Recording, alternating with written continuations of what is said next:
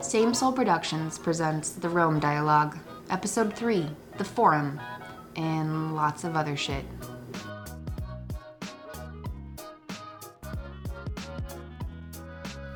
Our pacing and recording may not be the same as when you're actually there, so feel free to stop and pause when you need to. We won't be offended. The Forum was the center of life in Rome, so there's going to be a lot going on here in and around the Forum, and it can be kind of confusing. So we're going to start on the east side by the Colosseum with the Arch of Constantine. The Arch of Constantine. Do-do-do-do!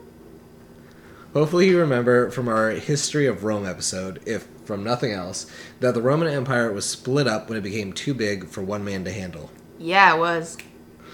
The only person who was able to at least temporarily reunite it was Emperor Constantine.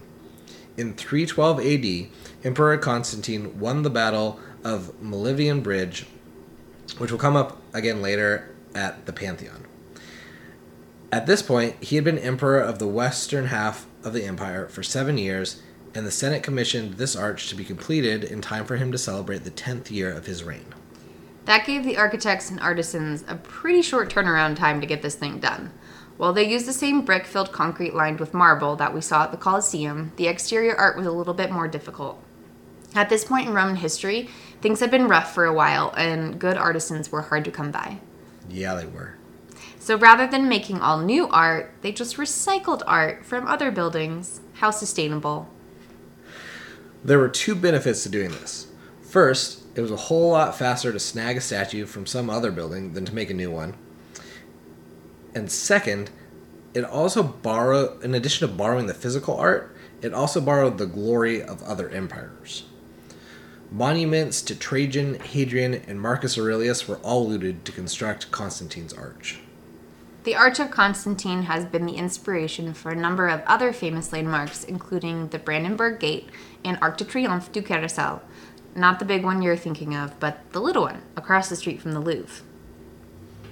Next up is the Temple of Venus in Rome, to the north of here. With the Arch of Constantine behind you and the Colosseum to your right, take the path to the left toward the freestanding columns which mark the temple. The Temple of Venus in Rome. Do-do-do-do! The Temple of Venus in Rome was built in 135 AD. That's 50 years after the Colosseum and almost 200 years before Constantine's arch. It was designed by Emperor Hadrian himself. That's the same Hadrian who built the wall in England to keep out those dirty Scots. There's a story that says that when one of Rome's most famous architects criticized Hadrian's design because the two seated statues inside were too large, Hadrian had him killed. The two giant statues inside were of Venus and Roma Eterna, the personification of the city of Rome, who sat back to back. Venus overlooked the Colosseum, and Roma overlooked the Forum. At their bases were the inscriptions Amor and Roma. Get it? It's a palindrome! It's clever! What a bunch of plebes. The temple stayed intact until the 7th century when the Pope removed the bronze roofing to use for St. Peter's, and it was all downhill from there. The temple was marble and limestone and was looted for a millennium until all we have left is what you see. Next is the Arch of Titus, which is at the top of this pathway at the top of the hill, west of where you are now. So you're now officially on Via Sacra, the ancient road that connects the Capitoline Hill in front of you and the Colosseum behind you, and the Forum in between. The Arch of Titus. Do-do-do-do! Emperor Titus only ruled for 2 years, but his brother built the arch in his name, which was completed shortly after his death in 81 AD. The Jews in the crowd will be interested to know that the main story of the relief is Titus's sack of Jerusalem. There's even a menorah pictured on the south side of the interior. After the rebellion was ended, 50,000 Jews were brought to Rome as slaves and supposedly forced to build the Arch of Titus and the Colosseum. The arch was actually included as part of the city walls for a while, before it became freestanding sometime in the 1800s. It's also the inspiration for the Arc de Triomphe de l'Étoile. Oh, I'm struggling with that one today. This time it's the actual big one that you're going to go on top of and view the beautiful sunset in Paris. If you look up inside the arch, you can see the design that was copied almost exactly for Napoleon's version. From here, you'll head a little north and then down the hill into the Forum. Across the valley to the west is Capitoline Hill, and on your left to the south is Palatine Hill. As you walk into the valley, look to the right and find the 3 large arches. This is the Hall of Justice, called either Basilica of Maxentius or Basilica of Constantine. Maxentius started it in the days of the divided empire, but after he lost his attempted overthrow of Constantine, the building was finished by Constantine. This is where everything from building permits to lawsuits would have been taken care of. The scale of the building is really impressive until you realize those 3 arches aren't even the full height of the building. There was a matching set across from them and a central nave that was even taller. This format and even name is what most Western churches were based on for most of history. At the end of the hall was a giant seated Constantine with fingers as big as a man. Keep walking down the Forum, down the Via Sacra. If all roads lead to Rome, this is where they end up. Many of the stones you're walking on now are the original stones that made up part of the 50,000 miles of roads in the Roman network. As you continue down the hill, you'll see a building with a green door, which is the original door from when this was the Temple of Romulus. Past this is another building with 10 large columns, which was built by an emperor after his wife died and he declared her to be a goddess. You know, typical. Your next stop will be the Temple of Vesta, which is directly across from this 10-column building on the other side of the small grass area. Temple of Vesta. Do-do-do-do! The remains of the Temple of Vesta are white and slightly higher than the rest of the ruins. It's also a round shape, which is unique. You may remember from the general history episode that this area, the Forum, was originally cleared of its houses back when immigrants first started moving into the city in order to make a public square. The temple itself was built by the second king of Rome and designed to represent one of those rounded huts that the original Romans lived in, making this one of the oldest buildings in Rome. There was a fire inside of the temple like the hearth of any of the old Roman homes, and it was said that as long as the fire burned, the city of Rome would stand. The fire was tended by 6 virgins, known as the Vestal Virgins. The virgins came from noble families who were chosen before the age of 10 and would serve for 30 years. It was a tough job, and they would be punished if anything bad ever happened to Rome. If the virgins ever lost the ability to be called that anymore, they would be tied to a funeral cart, paraded through the city, and then burned alive. But they also had the power to pardon criminals and had their own box in the Colosseum directly across from the emperor. So, pros and cons, I guess. They even had their own 50-room palace behind the temple. That we should go check out. You know there's no more. Don't ruin this for me. Go up behind the Temple of Vesta to the rectangular field with 2 pools in it. This was the house of the Vestals. It was a 2-story building with a large central courtyard lined with statues of famous Vestal virgins. This layout, both architecturally and sexually, would become the same that was used for monasteries and nunneries throughout the Middle Ages. So if you're done being weird, we can move on.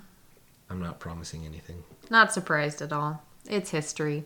I'm going to keep going anyway. Walk back down past the Temple of Vesta and turn left at the 10-column temple/church. This is the heart of the Forum. Even though rubble is all that's left, this used to be the most busy and elaborate place in all of the Western world. Each of these now ruined buildings used to tower over the street with their white limestone and bronze roofing reflecting the bright sunlight. Painted statues watched over throngs of merchants and money changers, politicians, and priests. Julius Caesar himself once walked over these very stones. Which brings you to our next stop. A stone building with a modern tin roof just northwest of the Temple of Vesta. The Temple of Julius Caesar. Do-do-do-do! It was here that the body of Julius Caesar was burned after his assassination in 44 BC. And it was here that he would have walked when his famous "Beware the Ides of March" line was delivered, if it was at all. And it was here that Shakespeare's Mark Antony would have given his friends, Roman countrymen, "Lend me your ear" speech. If you look inside, you should be able to see fresh flowers and a lot of coins. It's been more than 2,000 years, and people still remember the man who, more than any other, shaped Rome and the Roman Empire. Go slightly south and continue west again, away from the Colosseum and toward another triumphal arch and a long stretch of the Via Sacra. As you walk, you can see a large brick building to the right of the arch. This is the Curia Julia, which was constructed in 44 BC by Julius Caesar to replace the old Senate building. It actually wasn't completed yet when he was assassinated, so his heir, Caesar Augustus, finished it. It's usually closed, but like every other building in the city, was converted to a church around 1,000 years ago. When you get to the end of the straightaway and reach the T at the base of a temple with only 8 columns remaining, you've arrived at the Temple of Saturn. The Temple of Saturn. Do-do-do-do!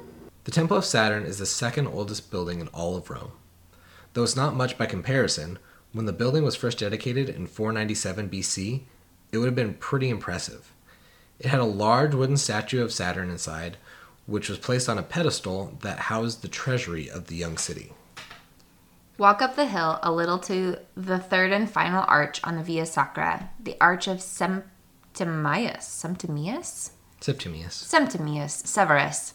Like the other two arches, this was a propaganda piece constructed by Emperor Septimius Severus, who is apparently in no way related to Severus Snape. What a bummer. The arch was built not just in his honor, but also in honor of his 2 sons who joined him during the campaign. After Emperor Severus died, his 2 sons briefly co-ruled until one killed the other, and then tried to have all record of him replaced. Pretty classic. If you look past the arch toward the Temple of Julius Caesar, you can see a lone Corinthian column known as the Column of Focus. After the western half of the Roman Empire fell apart, portions were briefly reconquered by the eastern half of the empire. By the year 608 AD, Eastern Emperor Phocas had almost lost control of all of these territories again. He set up this column with a gilded statue of himself on top. But 2 years later, he was overthrown and Rome was sacked again, and the statue at the top was removed. This would have been the last addition to the Roman Forum. By 1800, the entire Forum Valley had been buried under silt and debris. Only the very top of this column was visible to indicate that there had ever been the center of the world at this spot.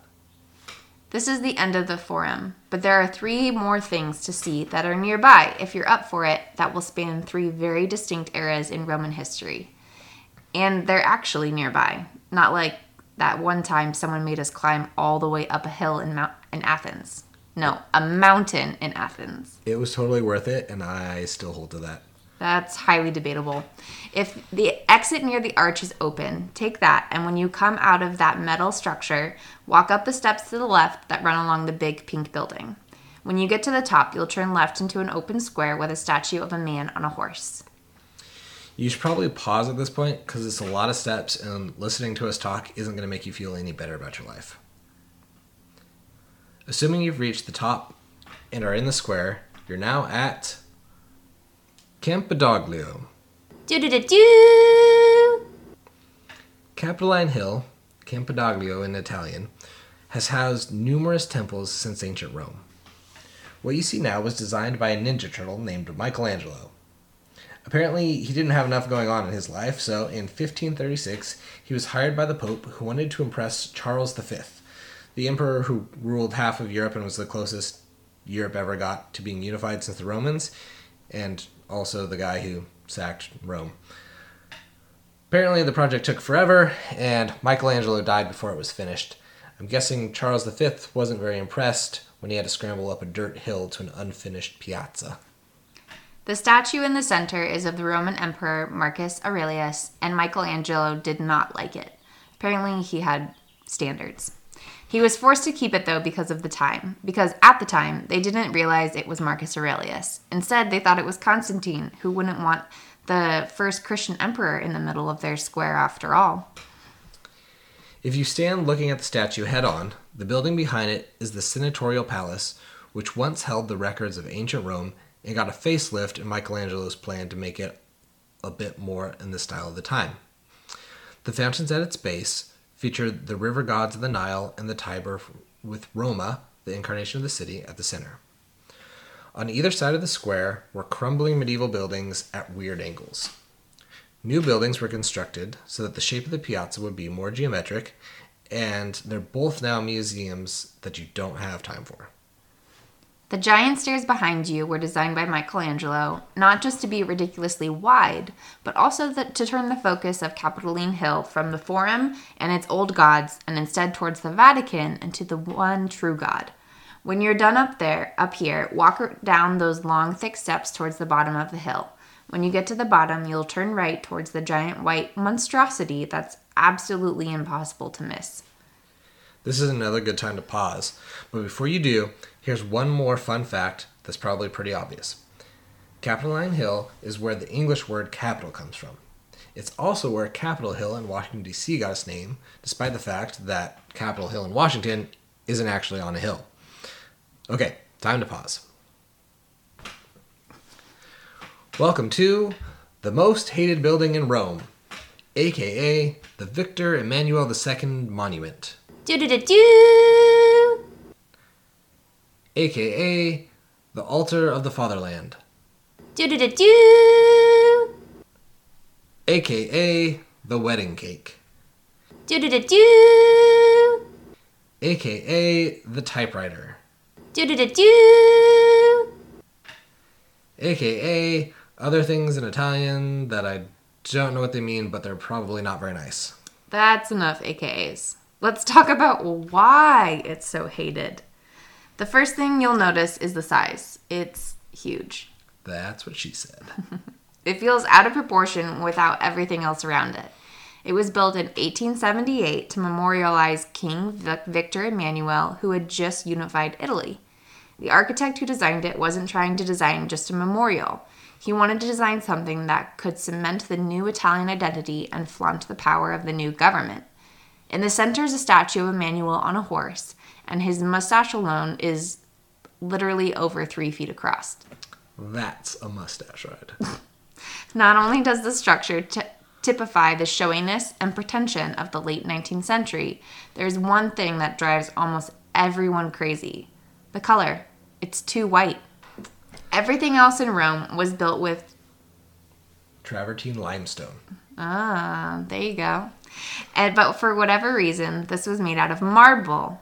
Instead of being the more muted, earthy tones of the rest of the city, this building stands out for being absolutely gaudy white. Okay, so why was it able to be built at all? Well, apparently, Emmanuel himself was pretty flamboyant, much like this memorial, but he was also loved by the Italian people. He had managed to overrun the French and Papal armies to unify Italy for the first time since the Roman Empire. But after being divided for so long, Italy didn't have an identity that was going to be critical in the uber-nationalist mentality of European conflict on the brink of the First World War. This monument was an attempt to rebuild a single Italian identity. So let's talk about why they were trying to communicate in their nationalist propaganda piece. Despite being the wrong color, clearly the goal was to call on the image of ancient Rome. The columns, the statues, the temple-esque layout are all supposed to make the viewer think of the buildings in the Forum just behind the memorial. Starting at the bottom, right in the middle, is an image of Dea Roma, the personification of Rome. She's surrounded by ancient people who look like they're submitting to her. A little on the head with that metaphor, but alright, we'll take it. Above that is a giant Emmanuel on a horse. When the statue was first erected, it was a replica of one of Emperor Trajan that was across the street. I can't believe we've gone this whole time without using the word erected. We're going to use it a lot. It was pretty hard, but we lasted a long time. Anyway, beside the very apparent parallel of the old empire to the new empire, the pedestal the statue is on features 16 figures in togas that represent the 16 nations that became Italy, all under the militarism of the new Italy. There's another famous painting of Dea Roma and an emperor on a horse in Michelangelo's Capitoline Hill that you just saw. But this time, Roma is noticeably below the man on horseback. But the monument is also distinctly anti-church as well. The pagan temple style and even the name Altar of the Fatherland both stand out, in the memorialization of a man who was excommunicated twice for his attempt to unify the country. The monuments placed here on Capitoline Hill is also no coincidence either. A former pope's palace was destroyed to make room for the neo-imperialist peace. Even the scale was meant to challenge St. Peter's and the Vatican's domination of the skyline. And of course, we can't forget our good friend Benito Mussolini. When the fascists came to power in Italy before World War II, their values fit perfectly with those on display here. In fact, Mussolini was obsessed with this place and used it for numerous fascist rallies and gave some of his most famous speeches here. In 1921, he did add the tomb of the unknown soldier at the feet of Diaruma, which is perhaps the only part of the construction that's received widespread acceptance. There are plenty of other really obvious metaphors, like the fountains on either side of the monument, which represent the seas on either side of Italy, but it's really not all that exciting. Instead, cross the street to the east for the last stop. Look for the domed building with a freestanding column in front of it. The column is where you're going. Trajan's Column. Do-do-do-do! Your last stop will take us all the way back to 113 AD, when Emperor Trajan constructed a new forum with the spoils of his war with the Dacians. I assume everyone knows where the famous Dacia is, but in case not, it's basically Romania. They had to remove almost 40,000 cubic yards of soil and rock to level this area, and in the end, it was 1,000 feet long and 600 feet wide. There's not a lot left here except the main exhibit, the column. The intricate carving depicts scenes from the two wars, but interestingly, there isn't much in the way of actual battles. Instead, there are scenes of sacrifices, preparation, and celebration. Portraying the Roman army as relatively gentle may have been designed to support Trajan's image as a man of justice and restraint. When Trajan died 4 years later, his ashes were interred at the base of the column. And given that Roman emperors were deified after their death, the scroll showing his glory that rolls up towards his statue at the top would have been a pretty clear statement about his divinity after death. The guy at the top is now not Trajan, it's Saint somebody or other. That's it for the forum and adjacent sites. Sorry there was so much, but this is the heart of an empire that lasted 2,000 years in various forms, so there was a lot going on. Enjoy your time away from us before you hit up our next episode.